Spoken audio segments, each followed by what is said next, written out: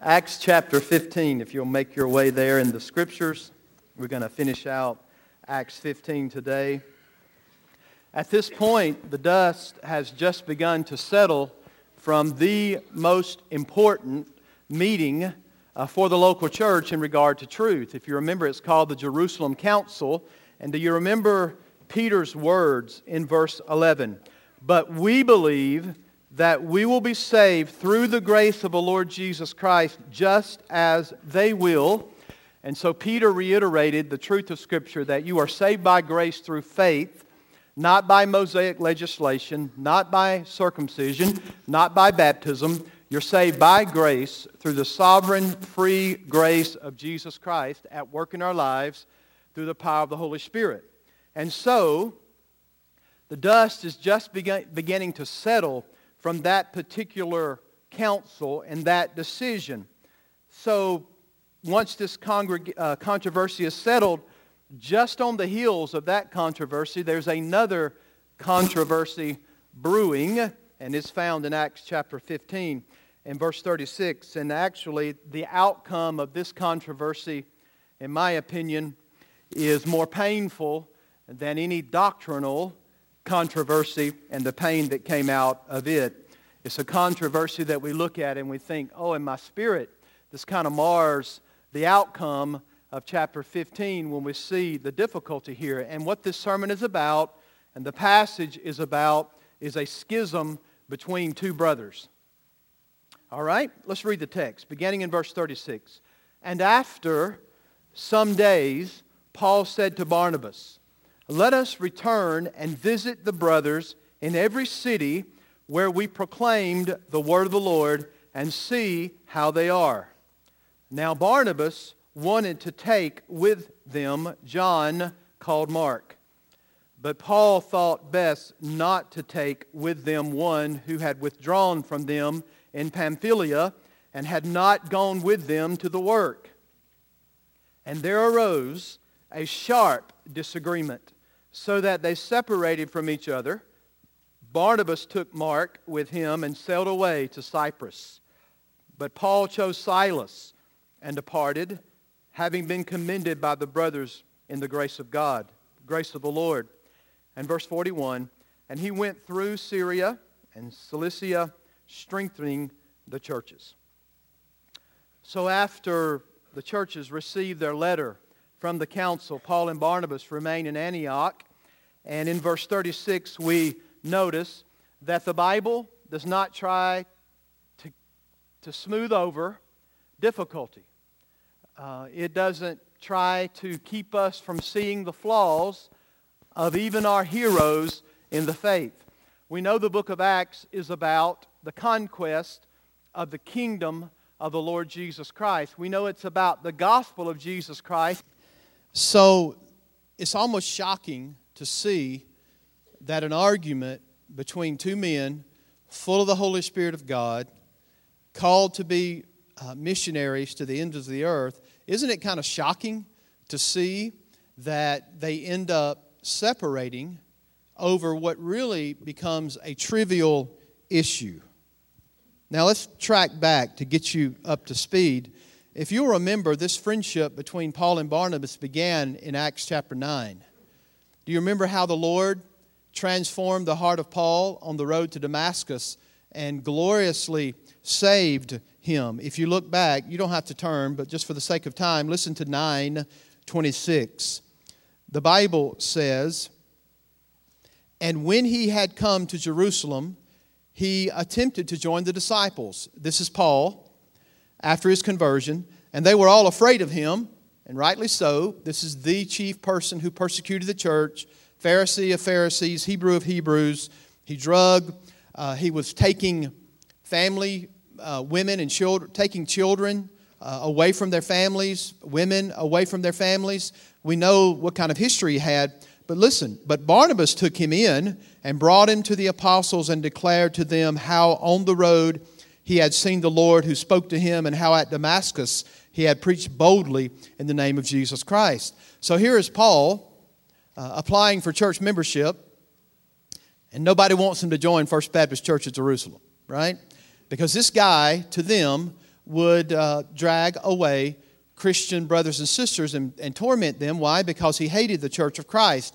And now here is Barnabas, son of consolation, the encourager, who's the only one that steps up for Paul to say, hey, you need to have an interview with this guy because he needs to be a member of the local church. And of course, we know what takes place.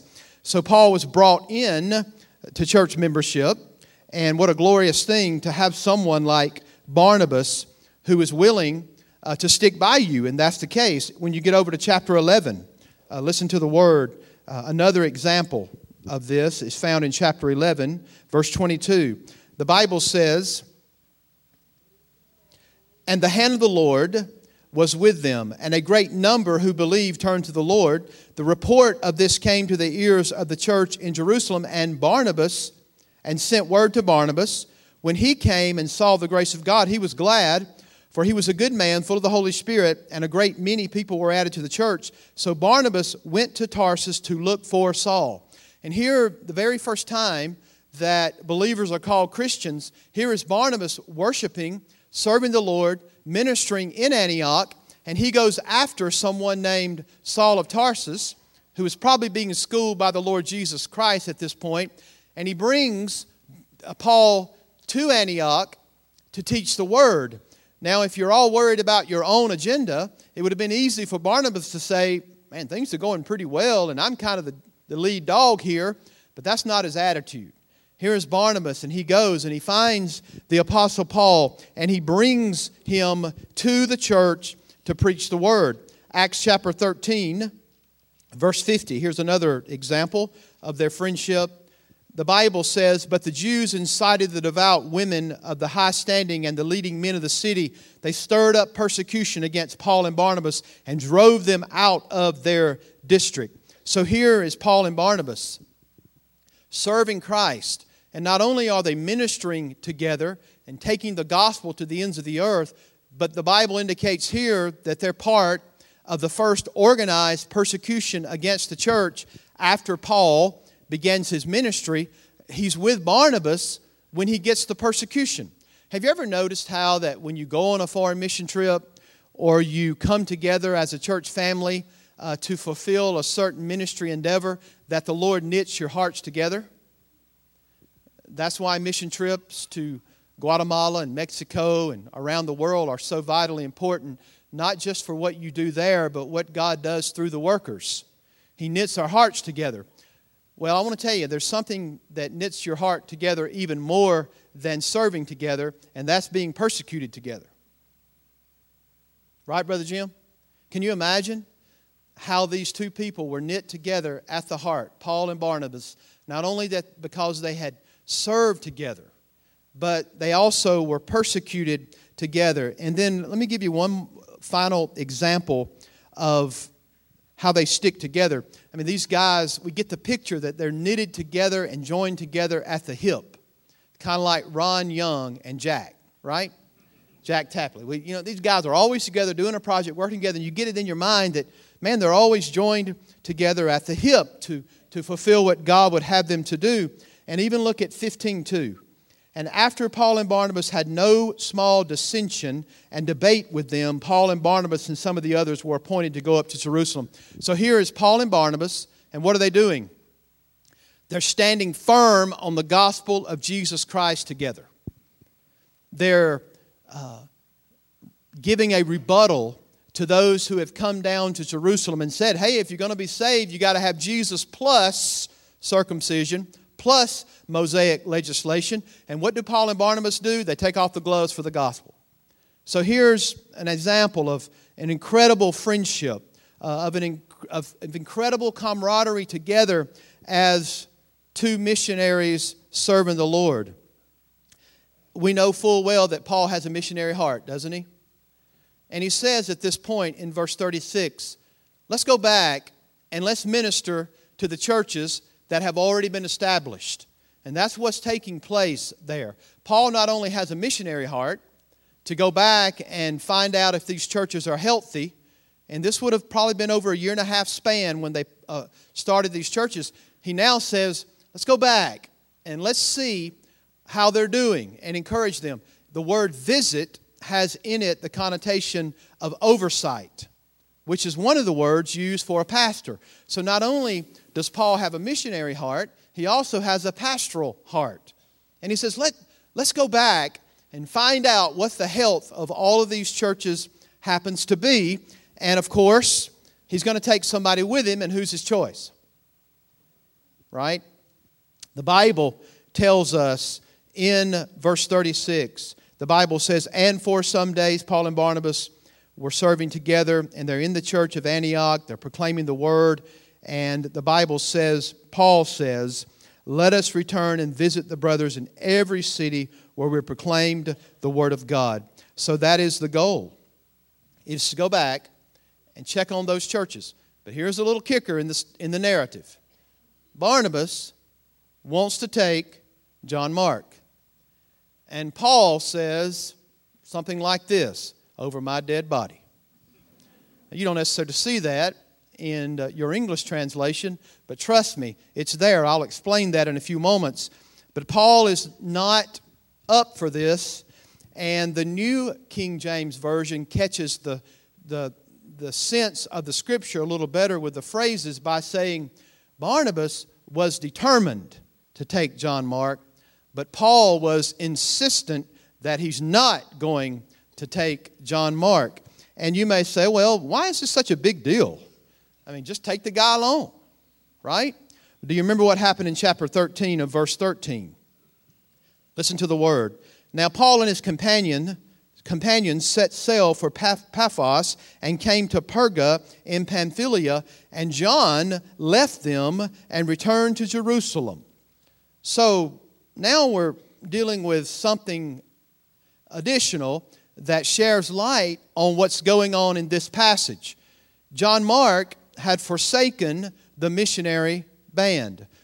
Luke, who is often prone to detail, does not tell us why John Mark left. Perhaps he was a mama's boy.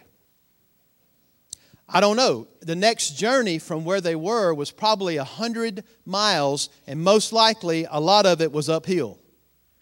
So maybe John Mark just said, "Man, I'm done. I like my comfortable bed, and I like my mama's cooking, and I'm about to go to the house." That could have been the case, but Luke does not give us the specifics at that time frame, but this is what's going on. Now, can you think about the conversation that could have been taking place between Paul and Barnabas? The actual text of Scripture in Acts 13 doesn't tell us, but we learn a little bit from Paul here. But can you think for a moment about Barnabas' requests? It'll be good for John Mark, Paul, if we give him a second chance. I know he left you in a bad light, and I know when we were in Pamphylia he deserted us, but I really believe if we give little John Mark another shot, he might make a missionary. Can you hear the son of consolation, the son of encouragement, saying to Paul, let's give him another chance? And again, Paul's response was something like this, "Over my dead body." Now the verb tense is important here in verse 37. So Barnabas was desiring, is the best way for you to see that. He was determined, and he wasn't just determined once, he was continually requesting and insisting that John Mark go along. That is in the imperfect tense. So it's in the past and carrying on through the future. And here is the same idea with Paul's rebuttal to Barnabas. Paul was refusing continually to say yes to taking John Mark on the missionary band. Why did he abandon? We don't know. But in Paul's perspective, according to the terminology, John Mark was disqualified for that particular missionary journey. Paul's response is this: dude's not going. And he was insistent that he was not going. So from Paul's perspective, John Mark was a deserter, plain and simple. Can you hear Paul's response? Barnabas, you and I camped out in tents. We were willing to give our lives for the cause of Jesus Christ. We truly lived out. For me to live is, say it louder. Do you believe that statement? For me to live as Christ and to Do you really believe that statement? And that's the way they lived it out. They lived it out. And can you not hear Paul pleading with Barnabas? Look, this guy deserted us. We were willing to forsake all for Jesus and give our lives for the cause of Christ. And here, John Mark runs back home as a mama's boy and leaves us in Pamphylia. And let's add this to it. Not only does Paul say he deserted us, but he was not committed to the work. Y'all see that in the text? So not only did he desert, but we wonder how committed he was to the work while he was there. And what was he doing? Because Paul said not only did he desert us, but he was uncommitted. Now at this moment, look at me, Baptist. If you're paying attention, you've already started to decipher, or cipher as we say in the South. You're trying to assess who's right or wrong, aren't you? Don't look at me so spiritual, because this is all about personalities here anyway. And so I'm sure you're trying to assess who's right and who's wrong. Okay, verse 38 is obviously the key verse that breaks our hearts. But Paul thought best not to take with them one who had withdrawn from them in Pamphylia and had not gone with them to do the work. And there arose, in verse 39, a sharp disagreement, so that they separated from each other. Barnabas takes John Mark and goes back to Cyprus, from which he's from, right? That's where Barnabas is from. And the Bible says that Paul takes Silas and continues on. Again, think about this. Realistically, Barnabas had taken a chance on this Saul of Tarsus, right? Had he not? Yes, he did. When everyone else kept him at arm's length, here was Barnabas bringing him in. The part of being an encourager is what flowed from the veins of Barnabas. It was natural to him to be an encourager. That was his gift. And just because John Mark had faltered once in his life, certainly we should give him a second chance. We don't know what God would do with this individual, yet here is the Apostle Paul, the greatest missionary who ever lived. And here Paul is saying, with equal determination, guy's not going. John Mark is not going. Now, could it be possible that there's an undertow here with Paul's understanding of what Barnabas is doing at this point? Do y'all remember what happened in Galatians chapter 2, verses 11 through 14? We're reminded that Peter was spiritually in a wrong place, and he was not having table fellowship with the Gentiles. He said to them, you're saved by grace through faith, and then he would not sit down and eat with them because they were eating some ham, right? And some bacon. And Peter, he was actually listening to some of the Pharisees. You know also what it says is that Barnabas was also tempted to agree with Peter in that hypocrisy. So is it possible that in the back of Paul's mind he's thinking, man, you already vacillated on me one time and endangered the gospel, and now you're telling me to do something else that I don't think is right. And so perhaps that's what's going on. Barnabas, you didn't want to have table fellowship with Gentiles, and now you're telling me to take someone who went AWOL on us in the midst of an incredible missionary journey that was so vitally important. In other words, Barnabas, your track record's not looking too good at this point. Maybe that's exactly what Paul is seeing. We don't know. But there's a sharp disagreement. And that really doesn't touch how sharp the disagreement really is. The transliteration is into our English word paroxysm. You know what that is? That's a violent clash. I mean, that moves on my heart when I'm thinking about these two individuals.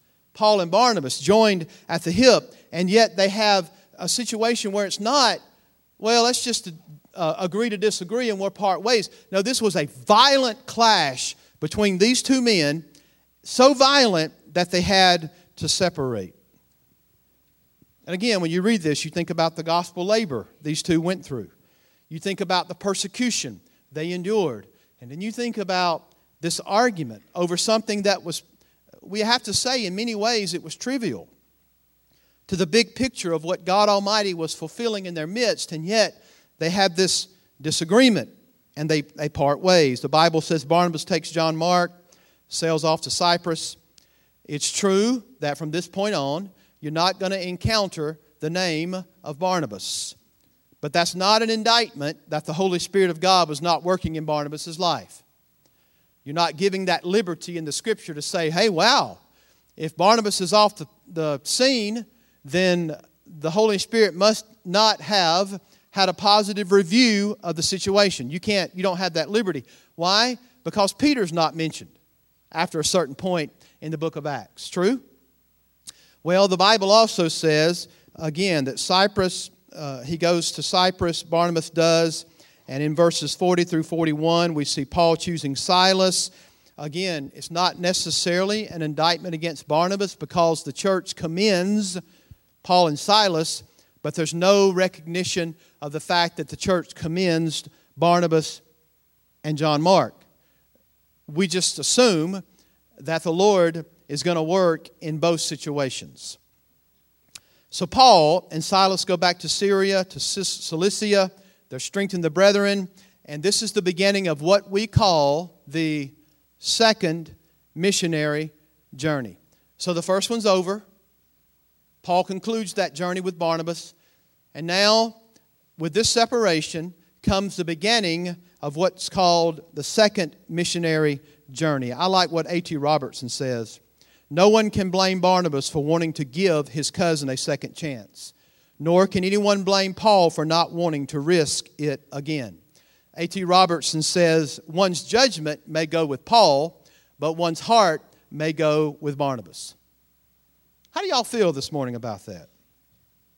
Here is Paul, who owed more to Barnabas than any other man. And here is Barnabas, who is leaving the greatest spirit of his time, perhaps indeed for all time, humanly speaking. Can you imagine how they felt to separate and their understanding about one another? And can you think that they went away from that episode thinking, how do we ever let it get that far? What was going on with us? Can I give you a few points of application this morning and we're done? Here's the first one. Don't allow personalities to divide us. This is such good advice for a local church seeking to penetrate its community for Christ and impact it universally for the cause of Christ. We must not let personalities divide us. As you read this rift between Paul and Barnabas, we come to realize that it's clear that in their discussion, the gospel is not at stake. In fact, the very mission to go back to all those churches really wasn't at stake. Think about this. If John Mark would have gone spiritually AWOL again and left them, do y'all think Paul and Barnabas would have checked up and stopped? Absolutely not. They would have kept doing exactly what God called them to do. They pressed on every single time. I think Paul, as he dug in his heels, he was thinking to himself, I'm operating with a principle of judgment here, wherein this is what happened before. John Mark disqualified himself, and I'm not going to risk it again. He's a deserter, and he's not committed to the work. Is that a fair assessment? There's no question about it. That's the principle Paul was working upon. This is what took place in the past. This is strategic in its nature to be on the mission field, and John Mark is disqualified. He's a deserter, and he's also not committed to the work. However, there's no doubt that Barnabas felt he was standing for love. Correct? Now, I know it's his cousin, and I know that his cousin's mother had a real nice house.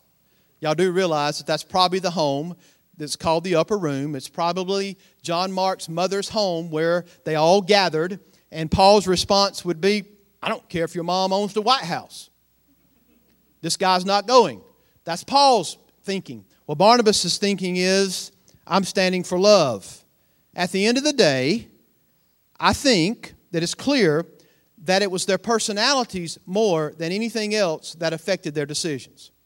So therefore, do not allow personalities to divide us in this church. We got some weird people in this church. All right? I mean, I thought people were weird in the South. Now, and you may say that about me, but we all have different personalities. We all have been raised in different ways. We've come from different backgrounds. Paul, think about this. Pharisee of Pharisees, Hebrew of Hebrews, educated beyond anything we could imagine, knew the Old Testament front and back. And then all of that dropped into his heart one day when he met Jesus, right? And he understood all of that. Here's Barnabas coming from Cyprus, a different background, different personality. Calvin makes this observation. On a trivial matter, and we say trivial being in the end of everything, taking John Mark or not taking John Mark, is that the end of the world? So Calvin says, he makes this observation. Over a trivial matter, and what could have been disposed with no difficulty, they burst a sacred bond, the sacred bond of their divine calling. These two men had cultivated unity so often in the realm of hostility and persecution and difficulty. They had banded together against the devil. They banded together against the face of those who sought to stop the gospel. Acts chapter 15. Their unity was so formidable that their advancement of the kingdom was the very first thing in their minds, and yet Satan easily brought a trivial matter that separated two people who dearly loved one another. You can't let that happen in the local church. Is everybody listening? You can't let that happen over a trivial thing and a personality clash when you fall out. Man, this is Baptist Life 101, is it not? How many people do you know that have hopped from church to church to church to church because of issues of trivial things? You need to get over it. Some of you not only have a chip on your shoulder, you walk around daring people to knock it off. Right? That's just your personality. You're looking for some way to have a personality clash and say, hey, I'm out of here. I'm going somewhere else. I'm taking my football. Game on, right? And I'm going home. Well, the fact is, the reality of the matter, I believe, in my estimation, this separation was inexcusable. Because 1 Corinthians 13:5 says, love does not insist on its own way. Y'all know that chapter? 1 Corinthians 13 is called the love chapter. It's actually in context with the exercise of our Christian gifts, sovereignly given by the Lord. And as you use that gift in the church, then love ought to be the pervasive reason for why you're doing it. And in the light of that, the text says, you can't insist on your own way if you're truly going to love people. So with Paul and Barnabas, you have both of them insisting on their own way. And if you're not careful, your imposition of your personality into a situation will cause difficulty among all the people you're around because you just got to have your way. Hello, Tokyo. And you're imposing your personality on the situation, and you're not using love, you're not using understanding, and you're not willing to compromise on a trivial thing. We're not talking about the gospel here, folks. We're not compromising on the gospel. Okay? No matter what. But there are trivial things where we must show love, we must have understanding, and we must compromise. There are so many times when we think we're right. Right is on my side, and I'm standing in the right. And I'm not going to bend no matter what. If you're not careful, all you're really doing is imposing your own personality into a situation that requires not force, but love. All it would have taken is for one of these guys to think about that, right? You know, is it really a hill worth dying over? Let's not just take the high road. Let's take the highest road that God would have us to take. Some 5 years later, thankfully, God is going to put this schism back together. Isn't that awesome? Aren't you thankful that the friendship didn't end and it was over?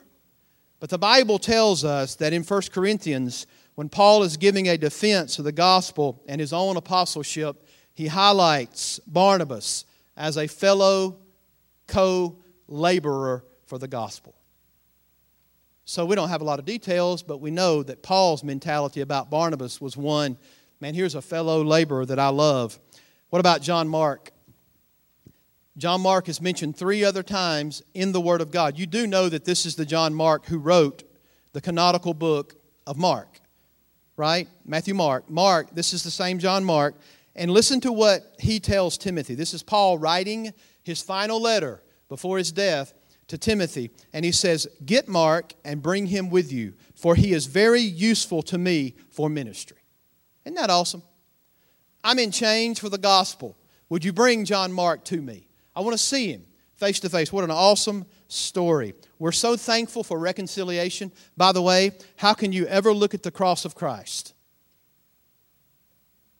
where He birthed your very reconciliation to Him? As a matter of fact, you have no access to God and no peace with God apart from Jesus Christ. And there's no peace apart from the cross. How can you ever look at the cross of Christ, where He bought your reconciliation so that you could have peace with God and not have peace with your brother and sister in the Lord? How can we ever do that? Makes no sense to me. That doesn't mean we have to always agree. But when we just have this attitude that, oh, this person's got this personality, I just can't take it, and just irks me, and I just can't serve in the church because of that personality, you've got the personality problem. Okay? So it's plain, I think, from Scripture that it wasn't a permanent rift, that God actually mended the schism. So don't allow personalities to divide us. Number 2, the sovereignty of God overrules the schisms of men. Aren't y'all thankful for that? That God can even hit a straight lick with a crooked stick.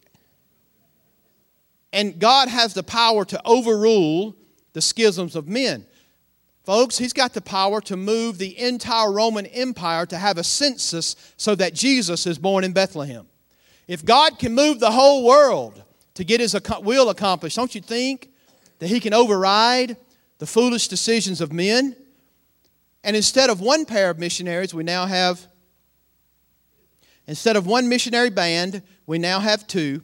Now, this goes without warrant, that you should never be divisive or schismatic or inflexible, because some people make this argument.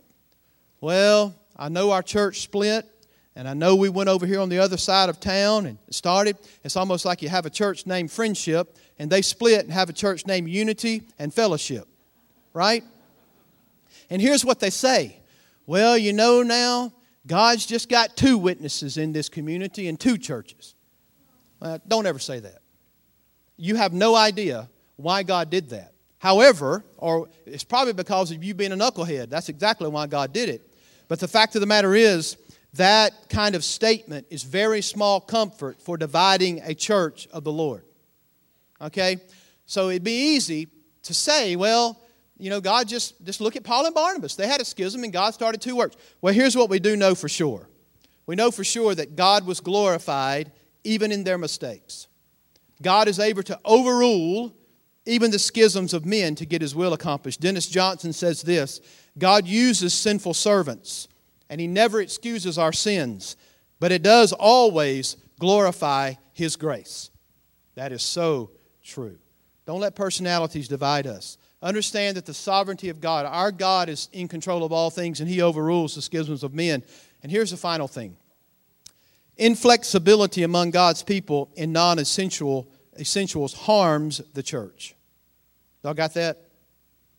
Inflexibility among God's people in non-essentials harms the church. Listen to Calvin one more time. We are therefore warned by this example that unless the servants of Christ are intent on keeping a sharp look around, many chinks are open to Satan by which he may steal in order to disturb the harmony among the brothers. Folks, we need to stop and think about what this would have caused to that church in Antioch. These 2 guys, God used instrumentality-wise to start that church. Perhaps the greatest sending missionary church in the history of the world was the church of Antioch. It was an international beachhead for sending out missionaries all over the face of the earth. Just imagine for a moment how they viewed Paul and Barnabas, their 2 leaders, separating. And what kind of difficulty that caused in the church. 2 brothers who loved each other and labored together for the sake of the gospel, and now they're separated. Inflexibility among the people of God harms the people of God. On non-essentials. You know, there is a time to take a stand. There's a time to dig in our heels. There's a time to stand up for the truth. And it's when the gospel is at stake, and of course there are many other things, but you have to ask yourself a question today, personally. Let's bring this home to our own lives. Am I standing in the way of peace and reconciliation because of my own personality? I dare say that someone listening to me is in this situation that I've just preached. I mean, we have 500 or 600 people coming here on Sunday. There's a good chance that your own personality has driven a wedge between you and someone else that Christ died for. A brother and sister in the Lord. Am I determined to be right all the time and never bend, never give, and only leave wounded people in my path? Is that your personality? Now, don't misread the text, because some of you are still assessing this and saying, Barnabas is right, Paul was right. I want to remind you that even the son of consolation, meaning Barnabas, was insistent on having his own way. Right? He would not give. He was determined and would not bend. And then you have this stone-faced Apostle Paul with set jaw, not giving an inch. Well, I think we all need to think about what we can do for peace. Right? When you got this disagreement and a schism between brothers and sisters, if this happened to the Apostle Paul, the greatest missionary and perhaps Christian that ever lived, and the one called the Son of Consolation, how much more should we be on guard in this church family not to allow this to take place and make absolutely sure that we're doing whatever we can to build peace and unity in this church family? May God Almighty grant the FBCO church family not to always be right, but preserve the unity of the Spirit in the bond of peace. You say, well, what does that mean for me? Well, perhaps you need to repent today. Perhaps there's an attitude, an error that you have in your personality that you always have to be right. And you know you've wounded people in this church and it hasn't been over essentials. Now, you know me well enough to know that in many ways I am called to comfort the afflicted. But I'm also called to afflict the comfortable. Right? You know me well enough to know that. However, when we're preaching on the truth of the Scripture that is unequivocally clear, that's a different scenario. We're going to set our heels in, set our jaw straight, and we're not going to bend an inch. But folks, when it's a non-essential, we need to get over some things. Again, what's the big picture? What's this church exist for? Has anybody taken the new members class? What's the purpose of this church? To bring God glory. Not me, not you, but God. What is our one mission that God left for us? To make disciples. I'm telling you, folks, non-essentials will damage our purpose for glorifying God if we don't deal with them correctly, and it'll damage our fervor and our passion for world disciple making. Can't let that happen. You know, so often when I preach a sermon, you hear it, you say, well, that's good stuff, and you go home, you don't think about it anymore. I don't want that to be the case today. I'm telling you, folks, as this church grows and as things change, there's going to be a lot of non-essentials. And for some of you, it's going to rub you the wrong way. Because you know what? We didn't do it that way before, preacher. We don't like it. Well, let me just remind you, don't let non-essentials divide this church family. Don't let it harm the unity that Jesus Christ bought for us on the hill of Calvary. We have unity today because of Jesus. Right? Let's pray. Father, we love you, and we thank you for the Word of God. And Lord, we had some distractions today. And I think primarily in many ways because the enemy doesn't want us to hear this. We're not ignorant of his devices. Lord, the enemy will do all that he possibly can to divide the church. He did it through the gospel, trying to tear down the gospel and say that Jesus plus something else equals salvation. And Lord, you gave your servants wisdom. They stuck to the Word of God. And they proclaimed that you can only be saved by grace through faith. And then, Lord, the enemy puts that next seed in there to try to divide between personalities. And Lord, he'll do the same thing today. As a matter of fact, when we threaten the enemy, that's when he gets to work. And I think First Baptist Ozark is a threat to the enemy. And Lord, we're glad for the opposition. That means we're doing something right. But God, would you help us in the unity of the Spirit, to try to build peace on non-essentials and keep our focus on the main thing, the glory of God as given to us in the person of Jesus Christ, and the mission that you've given us to take Christ to the nations at all costs. God, help us as a church family. Lord, I pray this sermon will not just go in one ear and out of the other for people, but Lord, let's do business with you inside of this building today. As we have this invitation, Lord, if there are disagreements that have festered over the years and personality clashes that have kept people at arm's distance, God, may you heal that today. In Jesus' name we pray. Amen.